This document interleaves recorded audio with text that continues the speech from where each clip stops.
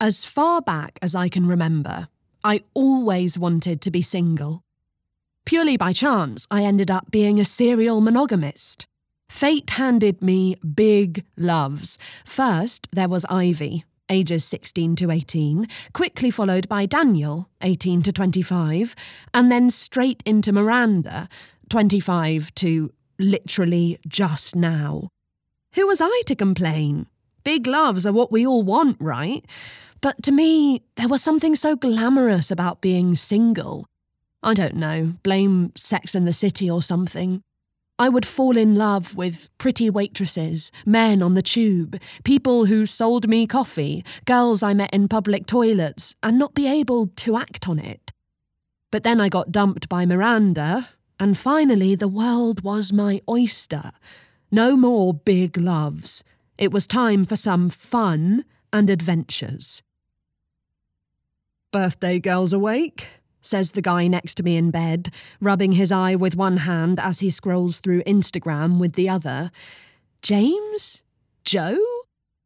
"It's me. I'm the birthday girl," I say brightly, sitting up and hoping that a change of perspective will help dislodge his name from my brain. Oh, God. I lie back down again, not feeling quite so bright, as it turns out. "I know. You kept telling me that last night in the bar." "That sounds like me," I say, the foggy remembrances of the night before slowly unfurling themselves. "Now I remember. I was trying to steal your baseball cap, wasn't I?" "You said it would look better on you." He turns onto his side, and the sight of the blonde hair on his chest stirs something in me. "I bet I was right," I say, smiling, wondering if I can ask him his name. It's in there somewhere. My head spins and my stomach lurches.